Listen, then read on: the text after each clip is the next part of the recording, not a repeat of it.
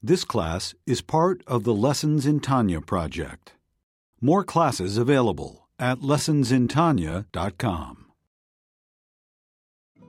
Major funding for this Tanya class is provided by the Mettel Corporation. Additional funding is provided by Tanya students like you.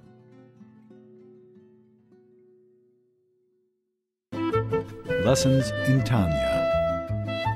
The Tanya of Rabbi Schneur Zalman of Liadi, taught by Rabbi Ben Zion Krasniansky. Tanya's text elucidated by Rabbi Yosef Weinberg.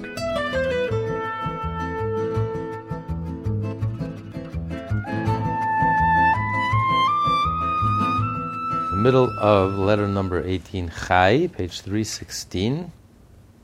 And this is a continuation of the previous letter, where the Alter Rebbe encourages the act of tzedakah and the powerful effect of the mitzvah of tzedakah, that which leads to the dividend of the mitzvah of tzedakah is the reward that the soul receives in the afterlife, in Gan Eden, in the Garden of Eden.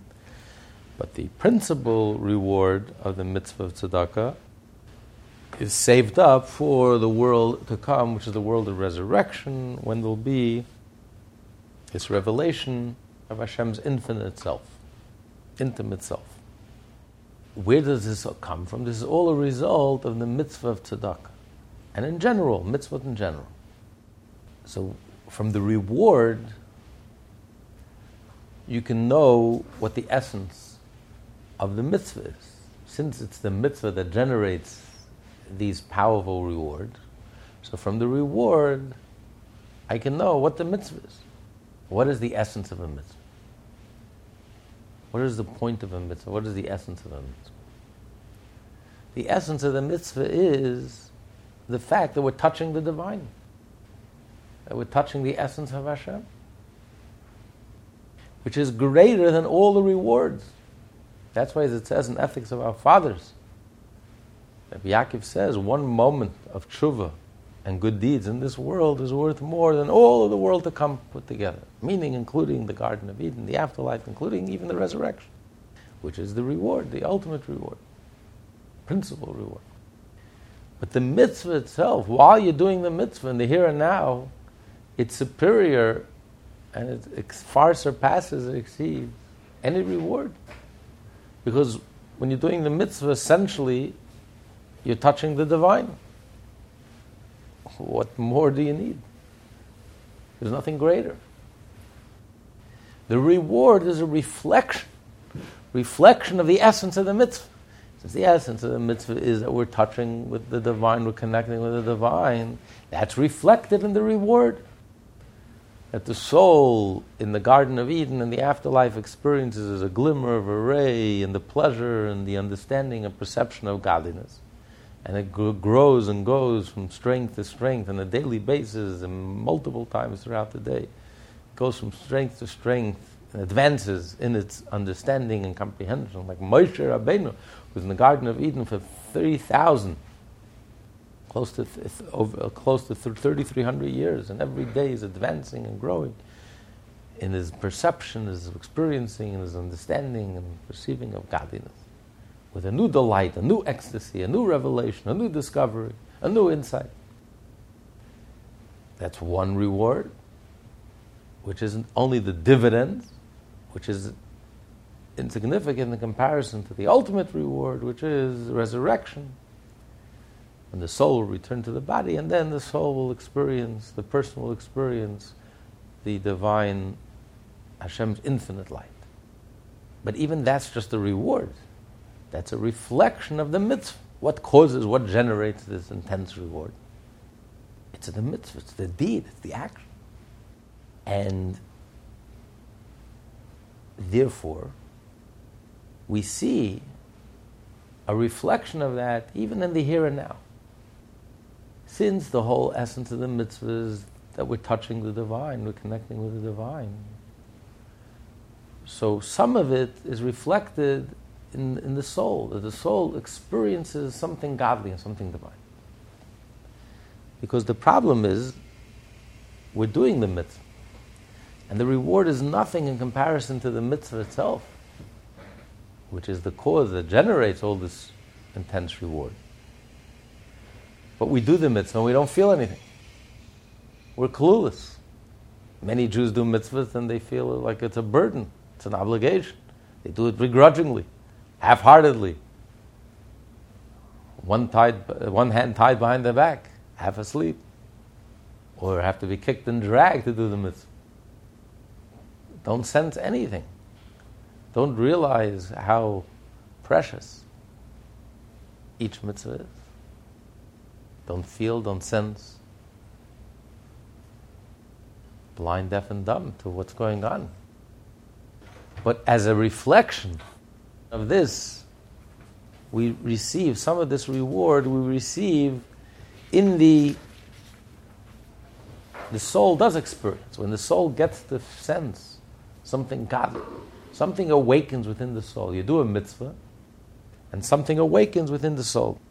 Some godly stirrings awaken within the soul.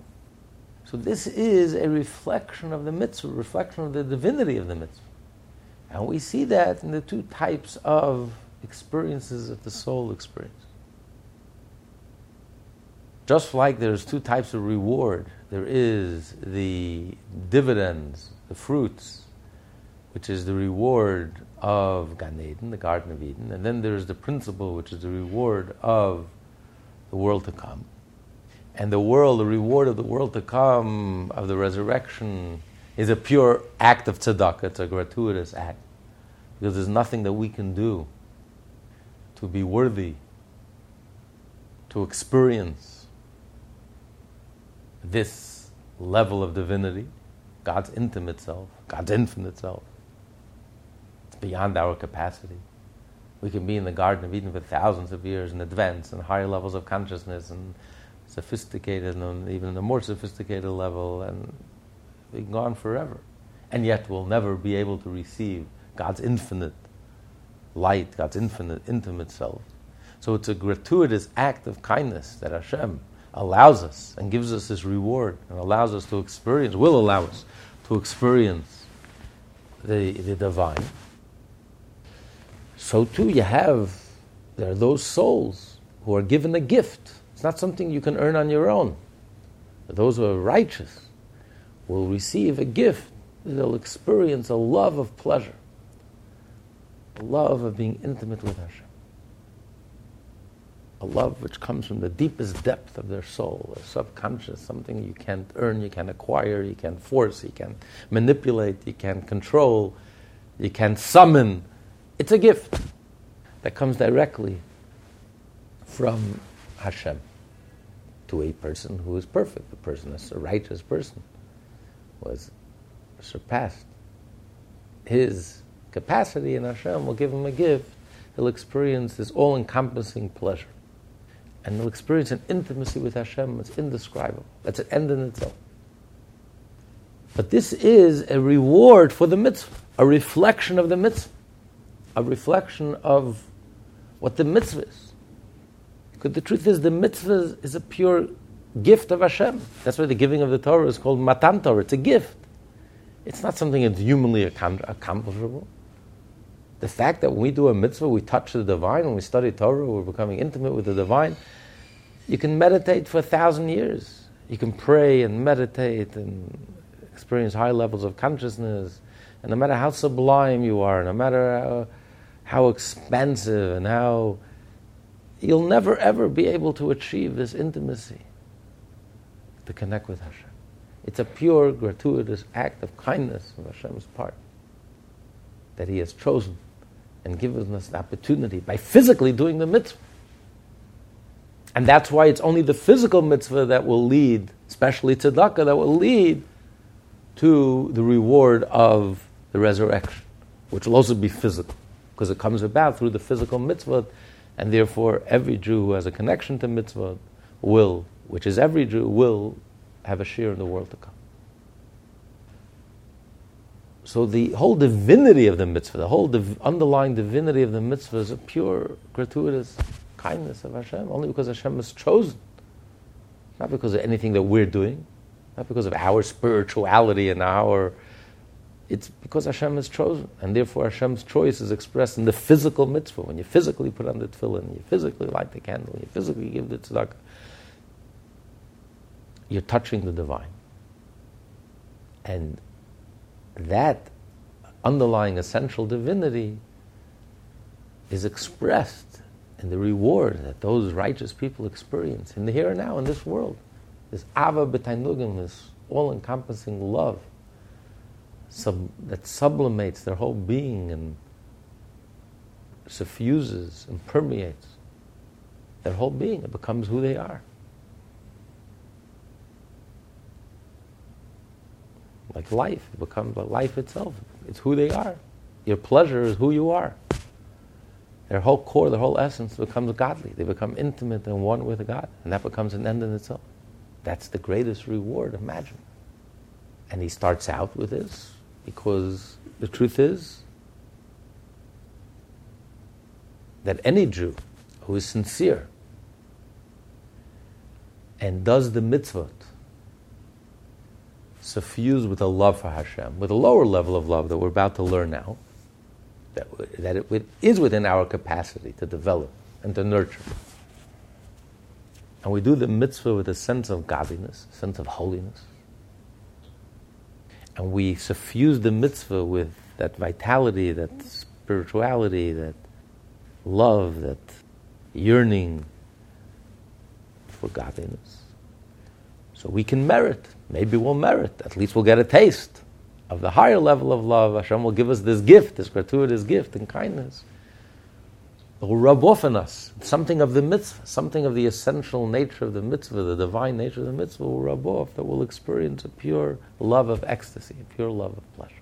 It's indescribable, it's not humanly attainable, it's completely a divine gift, a kiss of Hashem, kiss of Hashem. But this is all just to help us understand how important the mitzvah is. This whole point is to encourage the action. It's all about the action. This is a continuation of the previous letter. From the reward, I know what the mitzvah is. If the mitzvah can generate such a powerful reward, a love of pleasure, if it's the mitzvah of tzedakah, all the mitzvahs in general, specifically the mitzvah of tzedakah, the act, the deed, the actual giving of tzedakah, can generate not only the world to come, the revelation of the world to come, which will only be in this world, in this body, which will come as a result of the physical doing the mitzvah of tzedakah. But it could also generate that we can even get a reflection of it. Those righteous, those pure ones get a gift and get a reflection, a taste of this.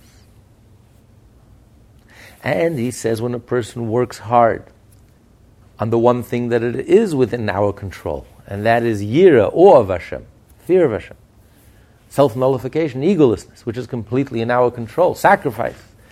And when we try to the best of our abilities, we search for that treasure. Like we learned last week, we search for that treasure and we dig and we work hard. And when Hashem sees that we're trying with all our might, that's the nature. That the masculine energy chases after the feminine energy. When the feminine energy is open,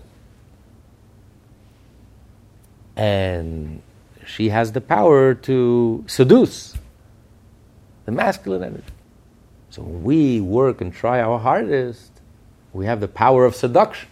We're in the receiving end, but the receiver has the power of seduction to seduce that masculine energy, to seduce that gift, that response from Hashem.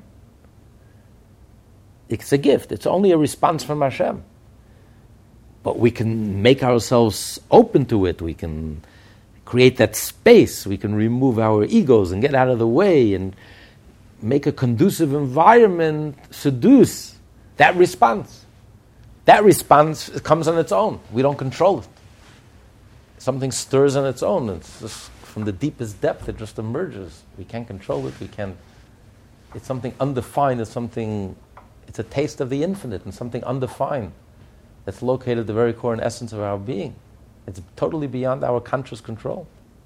But when we consciously and deliberately create a space and make an environment that's conducive to godliness, we get out of our way, we get out of our egos, bittul. We reach a level of bittul, of self-nullification, of egolessness, we'll seduce a response, something will stir. So in a way, we have nothing to do with it. It's really a response that comes almost on its own, but we could create the environment that's conducive, that's likely to invoke such a response. Like the woman has the power to seduce the man. So the fact that it's the mitzvah, doing the mitzvah, and it's the essential divine nature of the mitzvah that could help us achieve a taste of the divine. This tells us something about the mitzvah. This tells us about the power of the mitzvah. So this gives us a renewed energy, vitality, a renewed excitement in the deed, in getting the mitzvah done and doing the mitzvah. We appreciate the essential divinity of the mitzvah. It's not just a ritual, it's not just a custom, it's not just superficial, external, mechanical. It's so powerful, it's so profound, it's touching the divine. This inspires us to want to do the mitzvah and do it wholeheartedly, and do it with all our heart, to do it with every fiber of our being and every bone in our body, and sincerely. And Hashem looks in our heart.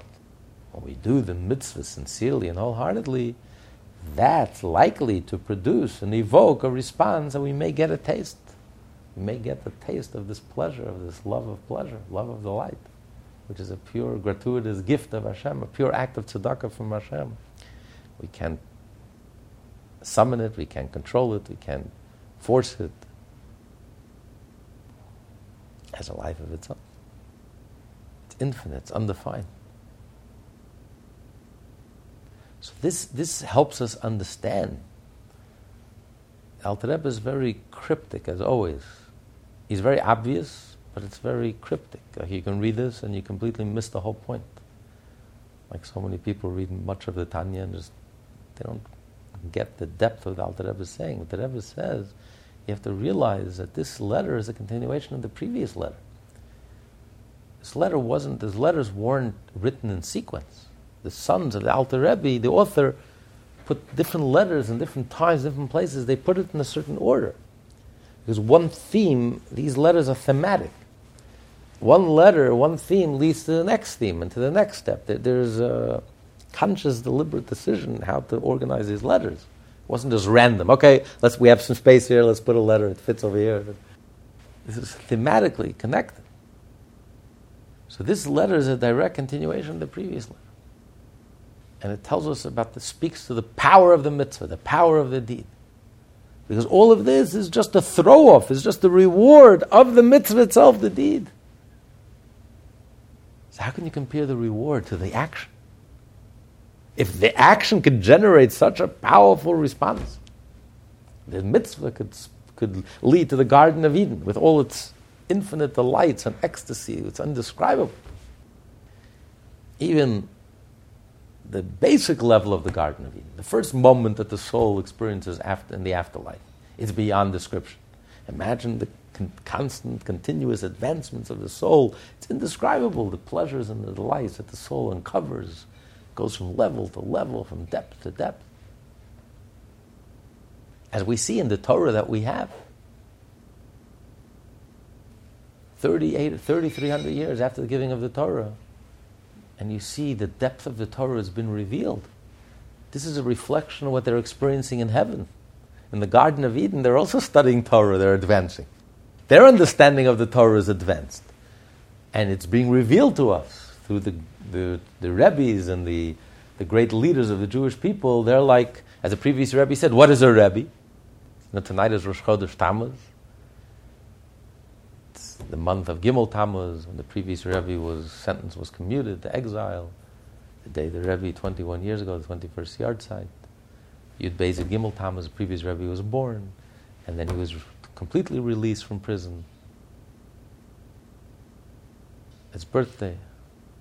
The previous Rebbe said, what is a Rebbe? He says, a Rebbe is a soul who hears Torah in the Garden of Eden, and he shares it with us. He tells us what's going on up there.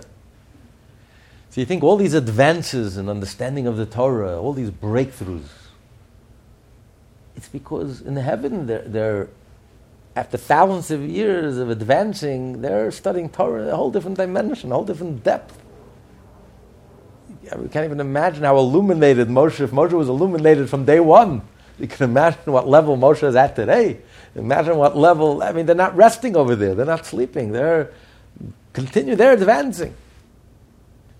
It appears that this world is regressing, but the truth is in reality they're advancing and growing by leaps and bounds and in their depth and their understanding and their comprehension and their perception, their experience. And the leaders of the Jewish people are sharing with us, giving us a taste of some of that advancement. So all this depth that we're studying in the Torah, that we never learned before, we never heard before, we never knew before, it's because in heaven they're advancing. They're going deeper and deeper. And all of that is just a result of the mitzvah of tzedakah. The mitzvah in general, specifically the mitzvah of tzedakah.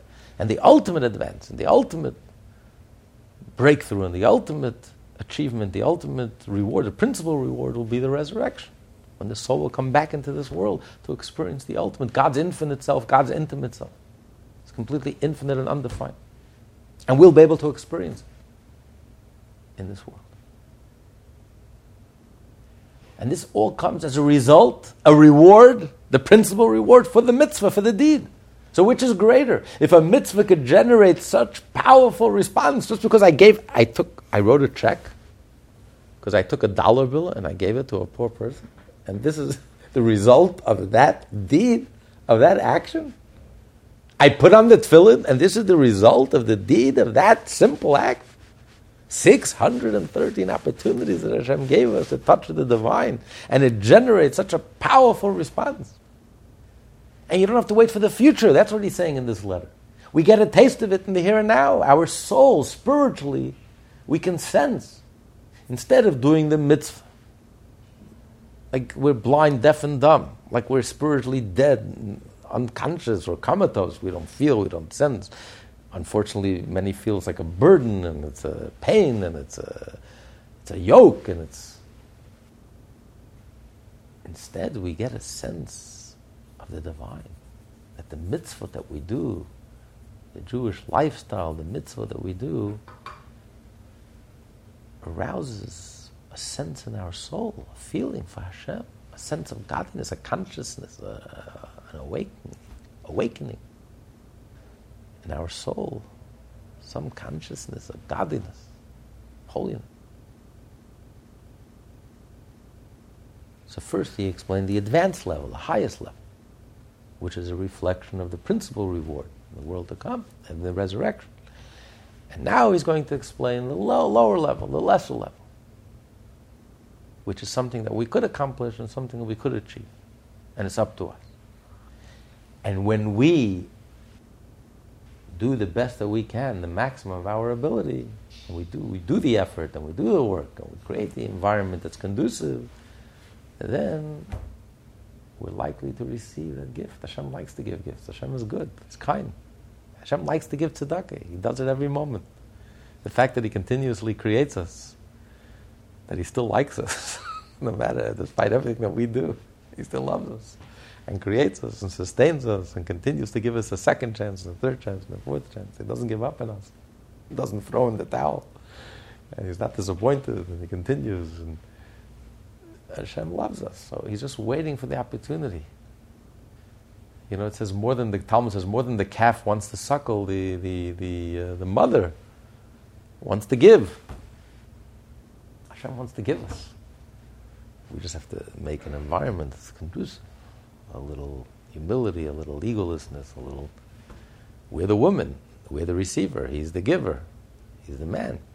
But we have to seduce Him, we have to create an environment. You can't be intimate with a woman if she's not interested and there's no response and you're talking to a wall.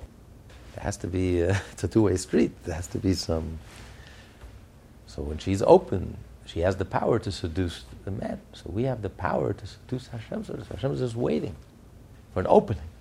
We just have to create that opening, that egolessness, moving our ego on the side. And so if we do the work and we do the effort and we awaken and arouse within us this lower level of love,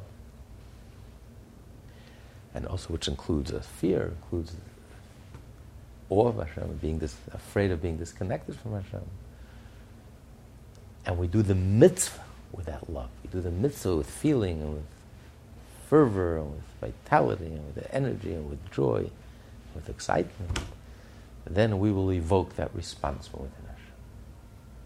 Can't guarantee it, but we have a good chance of evoking that response, that higher level, that love of pleasure, love of ecstasy. But even that is just a taste, just a reward, which indicates how powerful the mitzvah itself is. That's the point. It's the mitzvah, it's the deed, it's the action. We should realize how precious the mitzvah is. What an opportunity Hashem gave us. What a gift Hashem gave us. Mitzvah, Jewish way of life. 613 mitzvah. All of them, every one of them. It's a gift.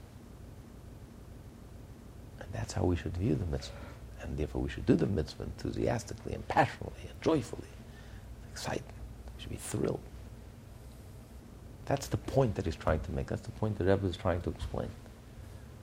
Unfortunately, many people read his letter and they completely miss the point. They don't get what's...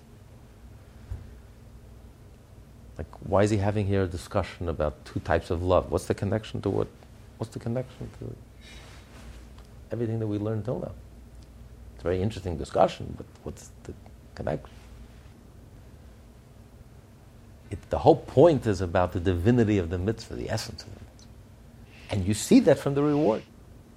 Second category is the love and desire in which the soul desires, loves and wishes to cleave to Hashem, to be bound up in the bond of life. So this means that you're distant. This love means I'm distant from Hashem. I feel the distance, and I yearn, and I miss Hashem. The love of pleasure is like a child with his parent. When you're with your parent, there's no point in yearning. What are you yearning for? You have it. You're there. When you're being intimate, you're not yearning. You're together. It's when you're distant, your heart is yearning. When you're missing, when you're lacking, and you feel the lack, that's when your heart is on fire. Your heart yearns. Proximity to Hashem is very dear to her, and that is what she desires. It is most grievous unto her to become, heaven forfend, distance from Him, blessed be He. By having an iron partition of the chitznonim, the forces of klipa and unholiness separate her from Him, heaven forfend. Love goes hand in hand, like we learned in chapter 19 in the first part of the Tanya, it goes hand in hand with fear. Because when you truly love something, you're afraid of anything that will distance you, disconnect you. When you have a beautiful relationship, you're afraid to do anything that will harm the relationship. It goes hand in hand. If you really love something, then you hate anything you're afraid of anything that can cause damage to something. Thus, inherent in the soul's love for Hashem is anxious fear of being alienated from Him by a partition resulting from those things that are opposite His will. This love is latent in the heart of all Jews, even in the wicked, as explained at length in part 1. So this love is not a love that you have to create. Because if it would be a love you have to create, it wouldn't be relevant or applicable to all Jews. Not everyone has the capacity, not everyone has the zitzfleisch, not everyone has the patience and the mental ability to develop a new love for something that's not in you. This love is in you, it's inside of you. You have it, you're born with it, it's inherent, it's innate. All you have to do is to reveal it. So the love is there, the yearning is there, the connection is there. As explained in chapter 18 and 19, every Jew has it. You're born with it. That's what makes us Jewish. We're born with a Jewish soul. And we have this natural, innate desire to cling and to connect. And we yearn. And that's why the soul is compared to a candle. The candle is constantly yearning to connect with its source. It's jumping up. It leaps up from the wick. You have to force it down because it wants to connect to the source of fire, the source of life. That's the nature. Nature is you want to go back to your source. Everything wants to go back to its source. So because our soul, the source of our soul is godly, is godliness, therefore we naturally yearn for godly things. We love godly things. We yearn for godly things. And when it's missing in our life, and we don't have it, there's a natural love. That's why we have this experience. That's why we have this renaissance, this phenomenon of Jews who have been, due to no fault of their own, have been cut off from Jewish life for 3 generations. Grew up without a single positive and meaningful Jewish experience, and they have discovered Judaism with a vengeance. Because the soul is naturally godly, and when the soul has been cut off for something godly, when you stop a Jew and they're putting on tefillin for the first time in their life, they burst out crying. Because this is the first godly thing they've done. Their soul is hungering. A person who hasn't eaten a day, a week, a month, is starving to death. We don't know how much we're starving because we get so distracted, we get so caught up in the material world, we don't even realize. But when you stop and you actually do the mitzvah, you can't help it. Spontaneously, the soul just bursts out crying because it's the first divine and godly thing that a person has done in maybe decades. Maybe the first time in their life putting on tefillin, the first time in their life lighting a Shabbat candle. So this is very powerful because the love is there. You don't have to create anything. It's not religion. Religion is created. Religion is acquired. Your Judaism is not created. It's not acquired. You're born with it. All you have to do is reveal it, allow it to emerge. So therefore, when it's lacking, there's a hunger. There's a need. And from this latent love derives their remorse, as in the phrase, the wicked are full of remorse. It says a Jew, even a Rasha, is filled with regret. That's why Jews are guilt-ridden. Why does a Jew feel so guilty? The moment we sin, we already feel guilty. Unless a person is psychotic and they stop feeling any guilt. That's a rare, unique type of Rasha. That's a Rasha Gomer. It's a complete Rasha. But most Rishayim, most wicked people, they don't feel good about it. They don't turn it into an ideology. Today we live in a world which has gone off the cliff. As the Russian politician addresses his comrades, he says, "Comrades," he says, "yesterday we stood at the abyss. Today we took a giant leap forward." So today society has taken a giant leap forward. There's one thing when a person was evil, but they felt bad about it, they were ashamed, they regretted it, they didn't feel good, they were weak. It was a weakness. They succumbed to weakness, but they never paraded it in public. They never marched in the street. They weren't proud of it. They weren't particularly proud of it. They didn't turn it into a whole ideology. Today, every evil becomes an ideology. Every distortion, every crookedness, every dysfunctionality, every coarseness, crassness becomes an alternative lifestyle. Everything today is a mitzvah. Not only is it good, not only is it not evil, not only don't I feel bad, it's a mitzvah. And how dare anyone feels bad about it. Now they turn it into a crime to feel bad about it. Anyone who's trying to change, they want to prosecute. How dare you can tell a person they should feel bad about a certain behavior. Don't feel bad. Everything is a mitzvah today. This is evil. This is twisted. This is distorted. So this is a giant leap forward. We stood at the abyss and we just took a giant leap forward. But in a healthy, normal people, most healthy, normal society, healthy society, wholesome society, a person is sin, but he's not going to delude himself. He's not going to convince himself just because he's sinning and he's weak and he doesn't have the moral courage, doesn't have the strength of character to change. I'm not going to turn into a mitzvah. I'm sorry. Listen, I'm full of regrets. I'm not happy. I'm not proud. What can I do? So where does that come from? So from this, where does that come from? Why don't we feel whole with a sin? Why don't we feel proud when we do a sin? Why do we still feel something nagging at our heart? And that's really the crime. A whole generation is being brought up that they don't even have the possibility of doing teshuvah. They don't even have the possibility of coming home. When you have leaders, so-called leaders, pseudo-leaders, irresponsibly, these are the moral Bernie Madoffs. The only difference is that Bernie Madoff people lost their fortune, their money. Here people are losing their lives, are losing their spiritual life, losing their emotional life, losing their psychological life, losing their physical life because of these false, trust me, and these false ideologies and philosophies. So they're not even giving them a chance to ever do teshuvah, to change, to grow up, to mature, to become wise, to become genuine, wholesome, godly, divine. They're twisting and turning everything upside down. Good becomes evil, evil becomes good, right becomes left, left becomes right, down is up is down. You can't even find your way back. When you're walking with your head on the floor and your feet up the air, the whole world is upside down. So you don't even have a possibility of straightening out, because you don't even know, you don't even believe there's any straight, there's any right or wrong. Anything goes, whatever makes you happy. It's a very, very evil. It's insidious. These are not your friends.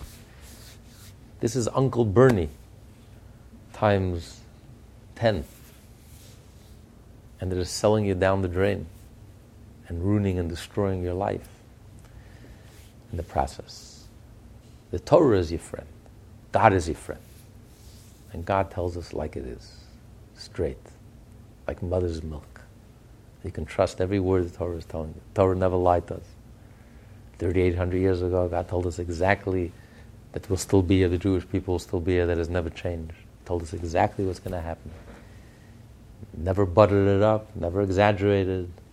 Every word, every letter is truthful. And he's speaking straight to us. This is good for you, and this is no good for you. This is healthy, this is not healthy. So when a Jew does something wrong, you can never do it wholeheartedly. Some place inside of you don't feel right. It doesn't feel right. If you're honest with yourself, you're in touch with yourself, it doesn't feel right. I don't feel good. So unless society is totally flipped out and has become so distracted and loud that we lose touch with ourselves, completely lose touch with ourselves. The biggest danger to life is when the body no longer can tell the difference between friend and foe. When a disease attacks the body immediately labels it as a disease, and the body starts fighting it. The red blood cells, it starts fighting. When the immune system becomes so suppressed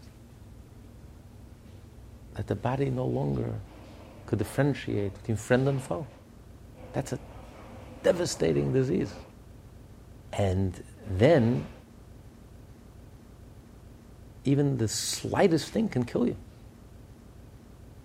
People who develop this disease where their immune systems are completely suppressed, AIDS, etc., what kills them is they can have a flu, the smallest thing, because the body can no longer fight anything. It doesn't differentiate, it loses the ability to detect between friend and foe. When your immune system becomes completely suppressed, it doesn't have the power to fight anymore. It doesn't detect. When you're fighting, when you can at least label enemy, friend or foe, then you have a chance. But when you lose the ability to detect friend and foe, and the friend becomes the foe, and your foe becomes your friend, and you think he's your friend because he tells you live as you please and do as you please, and I want the best for you, versus the friend who really cares about you and is telling you this is self-destructive, this is you're going off the cliff. You're harming yourself, you're destroying yourself on every level, physically, emotionally, psychologically, spiritually, eternally. That friend becomes the foe, your foe becomes the friend. The Arab terrorist, these are the same people, by the way. The Arab terrorist becomes the hero. Jews who are trying to defend their lives from 4,000 missiles aimed at men, women, and children, they become the foe. When society loses the ability to detect right from wrong, up from down, right from left, it's very scary. This is pure, absolute, undiluted evil. The good guy becomes the bad guys somehow become the good guys. The BDS movement, this is absolute, undiluted evil. There's not one point of truth, of goodness in this movement. They're 100% evil. Because you lose the ability to differentiate between right and wrong, up and down, good.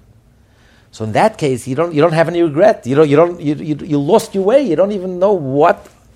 It's like you're in Plato's cave and you're confused. You don't even know that there's a light. You don't even know. You have no frame of reference. You lose the frame of reference. You You have no God, you have no Torah, you have no truth. You don't even know what to measure. And who becomes the ultimate arbiter? Whatever's politically correct, whatever the zeitgeist is for the moment, the flavor of the moment. And even many rabbis who should know better, who represent Torah, suddenly become uncomfortable with the Torah and try to distort the Torah to fit in with the flavor of the day, whether it's anti-Israel or anti-family or anti-etc. Because they're lost. But when a Jew has some connection to his neshama, to his soul, you may be weak, you may succumb to temptation, but at least you feel guilty. At least you regret. At least you know what's right. Just because I'm a sinner, just because I'm acting inappropriately and immorally, and because I don't have the courage to act correctly, and I would love to act correctly, I ought to act correctly, and I hope one day I will act correctly, but listen, temptation wins the day. But I'm not going to distort my mind. And that's why the Sephardic Jews,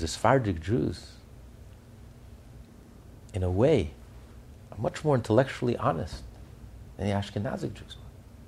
The Sephardic Jews, there's no distortion, there's no confusion, there's no reform, there's no orthodox, there's no conservative. They don't know what you're talking about. I've never seen a reformed Torah, I've never seen a conservative Torah. There's one Torah, there's one Jew, there's one God. I live up to it, I don't live up to it. If I don't live up to it, at least I have the honesty, the intellectual honesty. If I lose the game, I'm not going to change the rules of the game because it's lost and I don't like losing, so I'm going to change the rules of the game and suddenly now it turns out I won. It's intellectually corrupt. It's intellectually dishonest. You're not living up to the Torah, so fine. Don't twist and change the Torah. Torah is eternal. Torah is genuine. It's divine. It's godly. I live up to it. I don't live up to it. But there's an honesty. There's an intellectual honesty. Amongst Ashkenazic Jews, it was a complete intellectual corruption, a distortion. You can't live up to the Torah. You don't want to live up to the Torah. Don't change the Torah. Admit, acknowledge. It's human nature. But there's a certain honesty. When you feel guilty, there's a certain honesty. Listen, I'm not living up to it. I'm not going to change the rules. This was in 1986. So my friend and I, we ran the first yeshiva in prison, in Eglin prison, near Eglin Air Force Base. The first yeshiva in prison. It's a minimum security prison for very high valued, financial crimes. And that's one thing they have in prison is they have time. They were all running huge companies. While they were busy, you could never even access them. They had 3 secretaries just to get to them. Here, they're sitting in prison and they have all the time in the world. So the Aleph Institute, led and founded by Rabbi Lipsker, Shlomo Lipsker, created this tremendous organization to help Jewish families and prisoners in this very trying time. So he organized a yeshiva in prison. We were the first ones. A week time, we had a full program of learning in the prison. It was an amazing, amazing program. Without mentioning names, we spoke to the inmates. And we asked them, tell us, why are you here? Everyone gave us an excuse in the story. I don't belong here. The government's fault. There was one executive of a very huge company. He was the only one who was mature about it. He said, listen, I'm here because I did something wrong. That's it. And I have to pay for my crimes. He was very, very mature about the whole. But human nature is, you don't want to face yourself. You don't want to face your weaknesses. You don't want to face your shortcomings. So you become a little dishonest. You twist the facts. You create blinders. But it takes a certain maturity to be able to man up, to own up. Listen, this is what I did. This is my shortcomings. These are my flaws. I'm not going to cover up. I'm not going to pretend. I'm not going to turn into a mitzvah. I'm not going to turn it into a whole campaign and a whole ideology. You have a human distortion. You have a human weakness. You have a twisted behavior. Fine. Don't be ashamed of it. You don't have to be proud of it. You don't have to parade in the streets about it. So regret is actually a very healthy thing. Animals don't blush. This is a gift that God gave us, that a human being can blush. We can be ashamed of ourselves. We can be embarrassed of ourselves. That's why in the temple, the sign that Hashem had forgiven the sin was they took a red string around the neck of the goat, the twin of the goat that was thrown off. And when Hashem forgave the sin, the red string would turn white. Why red? Because red represents shame, embarrassment. To be able to be forgiven, first you have to be embarrassed. You have to feel shame. The human capacity to shame is a wonderful thing. I know it's the enemy of Psychology 101. Today everyone is taught, don't be ashamed of anything. You have to be proud of everything. Every twisted, every distortion, every coarse, crass, superficial, junk food, junk lifestyle type of life. Everyone has to be proud. This is. Besides, it's so foolish and childish and ridiculous and absurd and immoral and wrong. And a person's ability to be ashamed, to be embarrassed, and to feel guilty, to feel uncomfortable with himself is a wonderful thing. You can't have any spiritual growth unless a person feels uncomfortable. You know who's not comfortable? You know who's comfortable with himself? A baby. A baby can roll and and they're comfortable. They don't feel uncomfortable. It's a sign that the child is no longer a baby, that when the child is dirty, the child feels uncomfortable. He has to clean himself up.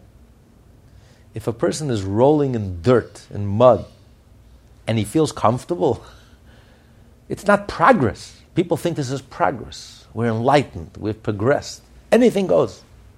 Anything goes. This is not progress. This is regress. You went backwards thousands of years. You're rolling in and you're proud? You don't feel uncomfortable? You don't feel a little dirty, a little uncomfortable?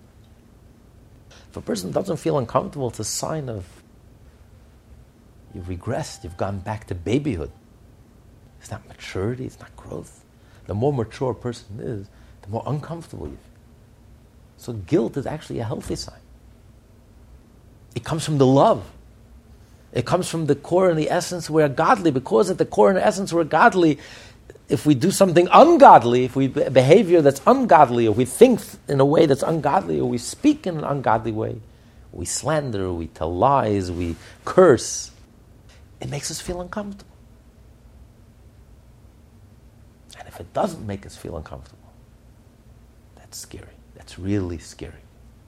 Either the person is completely psychotic, or the person is completely, absolutely evil, or it's a scary phenomenon. Or the person is totally regressed and gone back to babyhood, completely mindless, where life is just one mindless party. Maybe it's no coincidence that now maybe it goes hand in hand. Society legalizes drugs. You get everyone mindless. You get everyone on high, and then you completely corrupt the family, destroy any sense of morality, anything goes. And people have zero sense of right and wrong. And what's the great crusade of the movement of the day? BDS, the Jews. I mean, it's mind-boggling. The corruption, the evil, the distortion, So feeling guilty is a good thing. And when we stop feeling guilty, the Psychology 101 who push people not to feel guilty. No shame. Be proud. This is Bernie Madoff times 10. Then these are not your friends. It's enough to give you the chills. They hate you with a passion. They're leading you to ruin and destruction and destroying you and destroying the country and destroying families and destroying everything that's sacred and good and decent and that has survived for thousands of years. There's a reason why it has survived for thousands of years. This is like a passing phase. It's a bubble. Pure chutzpah, pure arrogance. There's no substance to it. And it will fade. But when someone hates you and he tells you he hates you, it's easy to deal with. This hatred is very deceptive because it puts on a kind face. I love you. I love you, and I love everything that you do, and anything that you do goes, and it's all good, and be proud of it. This is the worst evil. A hatred that parades itself as love. God loves you, and the Torah loves you.